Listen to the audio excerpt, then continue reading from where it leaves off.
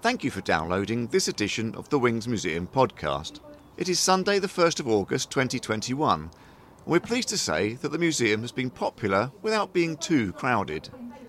In a moment we'll catch up with a man who has introduced himself as George and is dressed in the uniform of an American general. But first, a quick word with one of the museum's volunteers.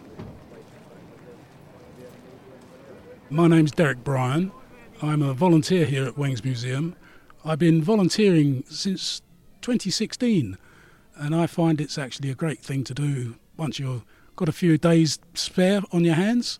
I usually volunteer 2 days a week, and fortunately we get to see some very interesting people. For instance, today we had the Invicta Military Vehicle Preservation Society come to visit the museum. Turned up with a whole phalanx of ex-World War II vehicles and some more modern than that. Everybody came in the museum and absolutely loved it. They thought it was absolutely brilliant. And I have to say, it was a wonderful display. Unfortunately, the weather was good for us as well. And this is one of several groups that have come and visited because they can make the most of the parking, meet up with friends and see the museum. Oh, absolutely. We encourage car clubs, or any sort of club really. For instance, we had a minibus turn up this morning from a village which was just ad-lib doing a trip, came to the museum, absolutely loved it. And when the military vehicles turned up, of course, that made their day. So they weren't expecting them? I don't think they were, but they were quite surprised, and a lot of smiles about when they saw what was going on.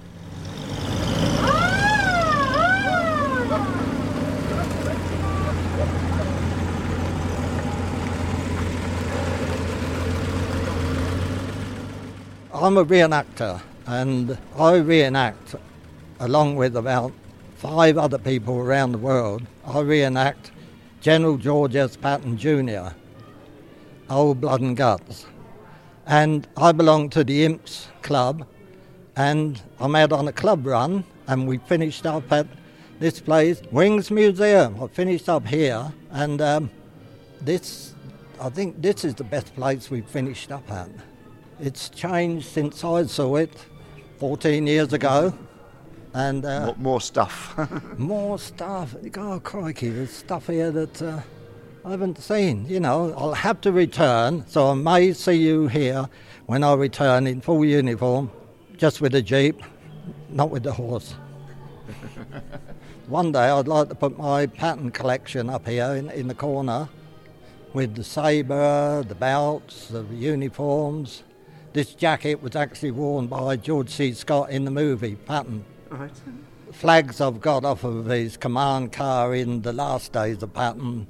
I was in a movie called Yanks, and I've got one of the wooden rifles. Just now we looked at the what would you call that? Air raid shelter? Yeah, the Anderson shelter. Anderson, yeah.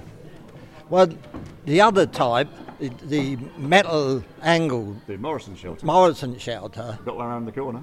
Yeah. Well, my dad couldn't afford one of them, because he used to go out every night on the Sheffield Park timber yard with a stirrup pump and a bucket. Right. And he had about 2 million tonnes of timber to look after. So I don't know what he was going to do with the stirrup pump. But we had a big oak table in the corner, and Mum used to put a mattress and a blanket in there and push me in and cover me up. And the bombs were about a quarter of a mile away. They were aiming for the railway line, but they missed. And thinking about it since, we had this big old radio on there. We had a big cake battery, which was about 1 foot long by 4 inches deep. And to the side of it, we had 2 liquid accumulators that Miss Tricky used to deliver in her little old Austin every week. Well, if a bomb had dropped and it hadn't blasted the house and cracked the, I'd have been covered in acid. So I wouldn't have been any better off than if I'd been out in the garden digging a hole. So that's my, the other thing I remember about the war is I thought I'd seen all the planes and towing all the gliders across to D-Day. And I thought that was it, but they were further inland and they were going from west to east, so they must have been going across to Arnhem. But I remember one bit I remember about the war is my mum come up and shook me. She said, "Your brother's home on leave and he's got a present for you."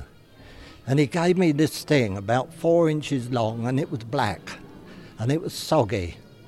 And I said, "What's that?" He said, I bought that from when I was in South America. He said, "It's called a banana." He said, "But it's supposed to be yellow, not black." And I just carried on playing soldiers and then went in the army. Didn't like that a lot. But I haven't been up here. I've had 2 Harley Davidsons. I've had a Jeep. I've had a Bedford MW. And then I had a Buick that my son saw advertised. And it was all the surplus vehicles from Captain America. And so he said, "Go on, Dad, bid for it, bid for it, bid for it." And I did, and I got it. And we went to drive it home, and the rear axle was hanging off. So a man said, "I'll deliver it for you for £75. I said, "OK." So then he delivered it. I gave him £75. He said, "No, it was £175. So for the next few or 4 months, it was working on, believe it or not, the lifeguard station welded all the rear axle up and put new bits on it. And the brakes didn't work.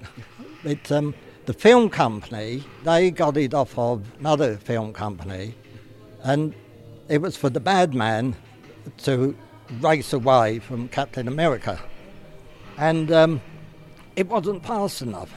So they got a Camaro 5.5 litre engine and put in it, drove it, ripped the rear axle off, so they put a Camaro rear axle on it, and they said that'd do, and then the gearbox packed up to Camaro rear axle.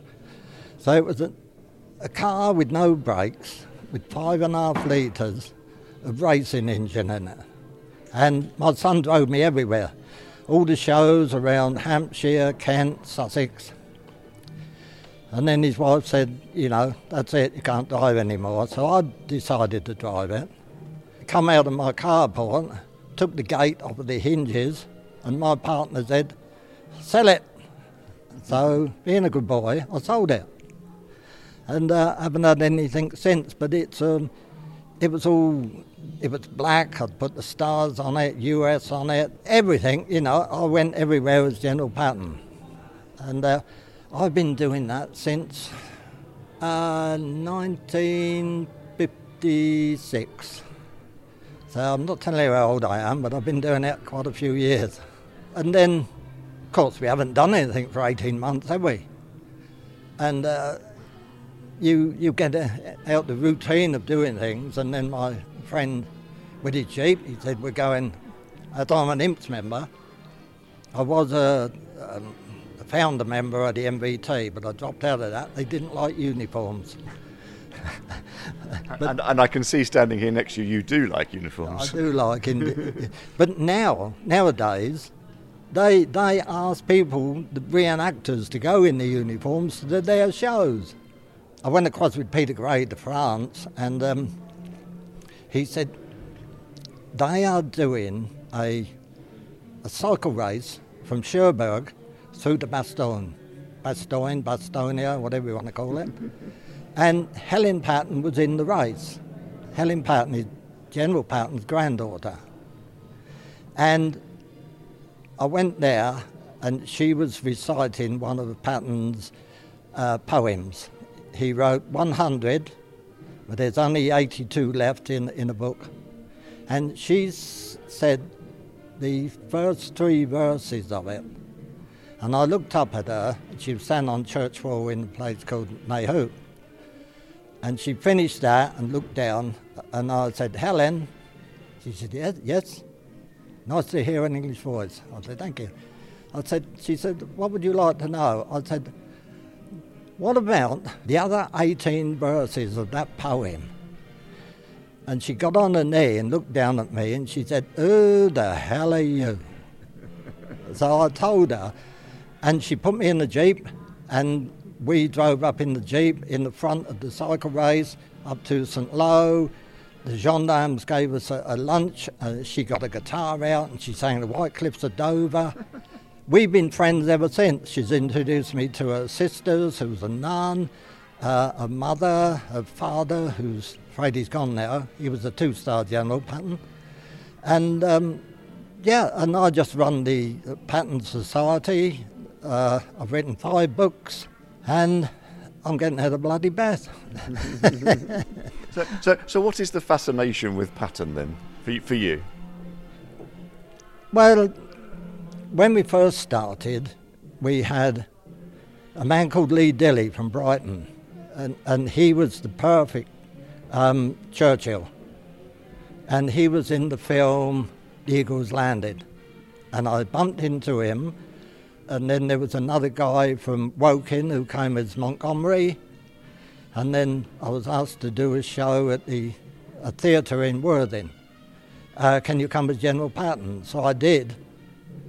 Well, I put a helmet on and a jacket. It didn't look anything like him. So over the last few years, I bought the original belt. I've got 1914, 1916 boots that Patton wore.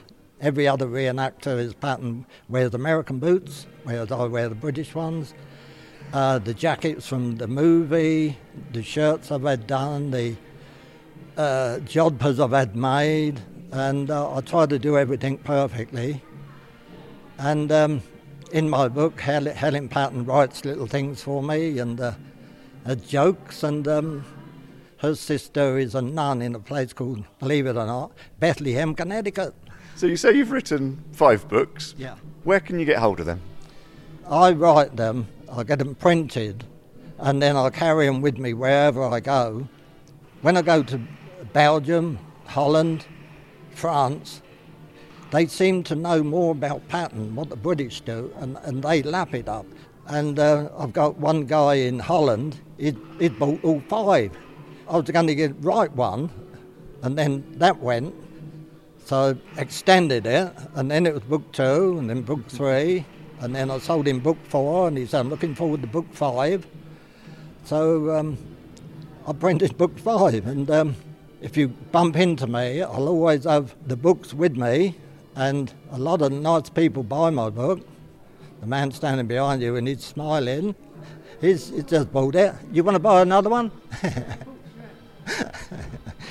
Well, it's just a hobby, really. You enjoy doing it. And because you've found out all this stuff over all these years that we don't mention how many, you've got to share that, haven't you? Yeah, I've got to share it, and people write to me, even magazines like After the Battle, they send down, and from America, a couple of dealers over there, they've got it, but they won't sell it. Yeah, so hopefully this year I'm going to be bumping into more people. Next week, the first show in Kent, and then another one in Hampshire the week after, and then a week's break, and then one at the biggest one, I think the best one in the world, called Military Odyssey, and then there's another one after that. Oh, and then there's one at Chatham Dockyard. So if people see you out and about at these things, they only have to ask? Yeah, and if all this is cleared up and we're allowed to go from country to country, I'll meet you on the 10th of December at Bastogne in Belgium, and I'll have the books there, and we may have a few Belgian beers and a few slap on the backs and whatever else comes along. And I love those cakes they make over the continent, all the cream, even though I'm a diabetic. And it makes the uniform fit better. Oh yeah, it does. But this is the 4th jacket I've had to wear because the other 3 have shrunk. Funny that. Well, that's what I tell you.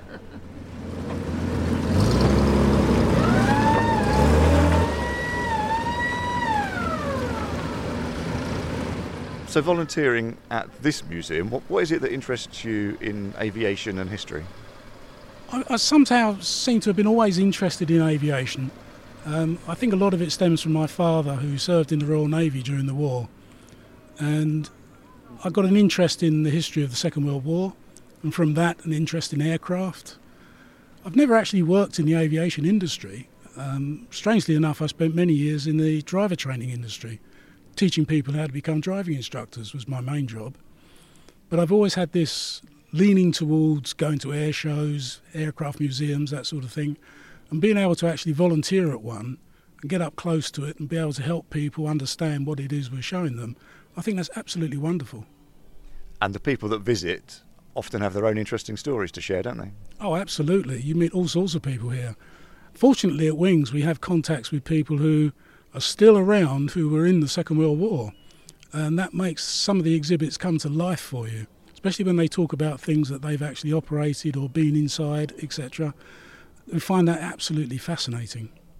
And that's the opportunity to meet these people in the surroundings that perhaps sometimes their memory gets jogged by some of the items, can really help some of those stories come out. Oh yes, you often hear them say, "Oh yes, I remember that," and that sort of thing. Because at Wings we have so much to show people, we have so much on display, and we've got so much more we could display. Fortunately, that's going to have to wait a few years until our new museum is built. One of the particular items that's quite near the desk here, the car, the Austin 7. People are always commenting on that. It doesn't matter whether they're in their 20s or whether they're in their 80s. There's always a story and a connection, isn't there? Well, even as far as I've got a connection with a car like that. I realised when I was looking at it, it's over 50 years ago that I last drove an Austin 7 like that. Wonderful restoration. The vehicle is absolutely mint, and everybody who sees it admires it. And we let people sit in it and see what it's like. Children sit in it and can't believe what it used to be like for cars of that era. But yes, it's an absolutely wonderful exhibit. Along with, of course, our C-47 Dakota, which really gets the children's imagination.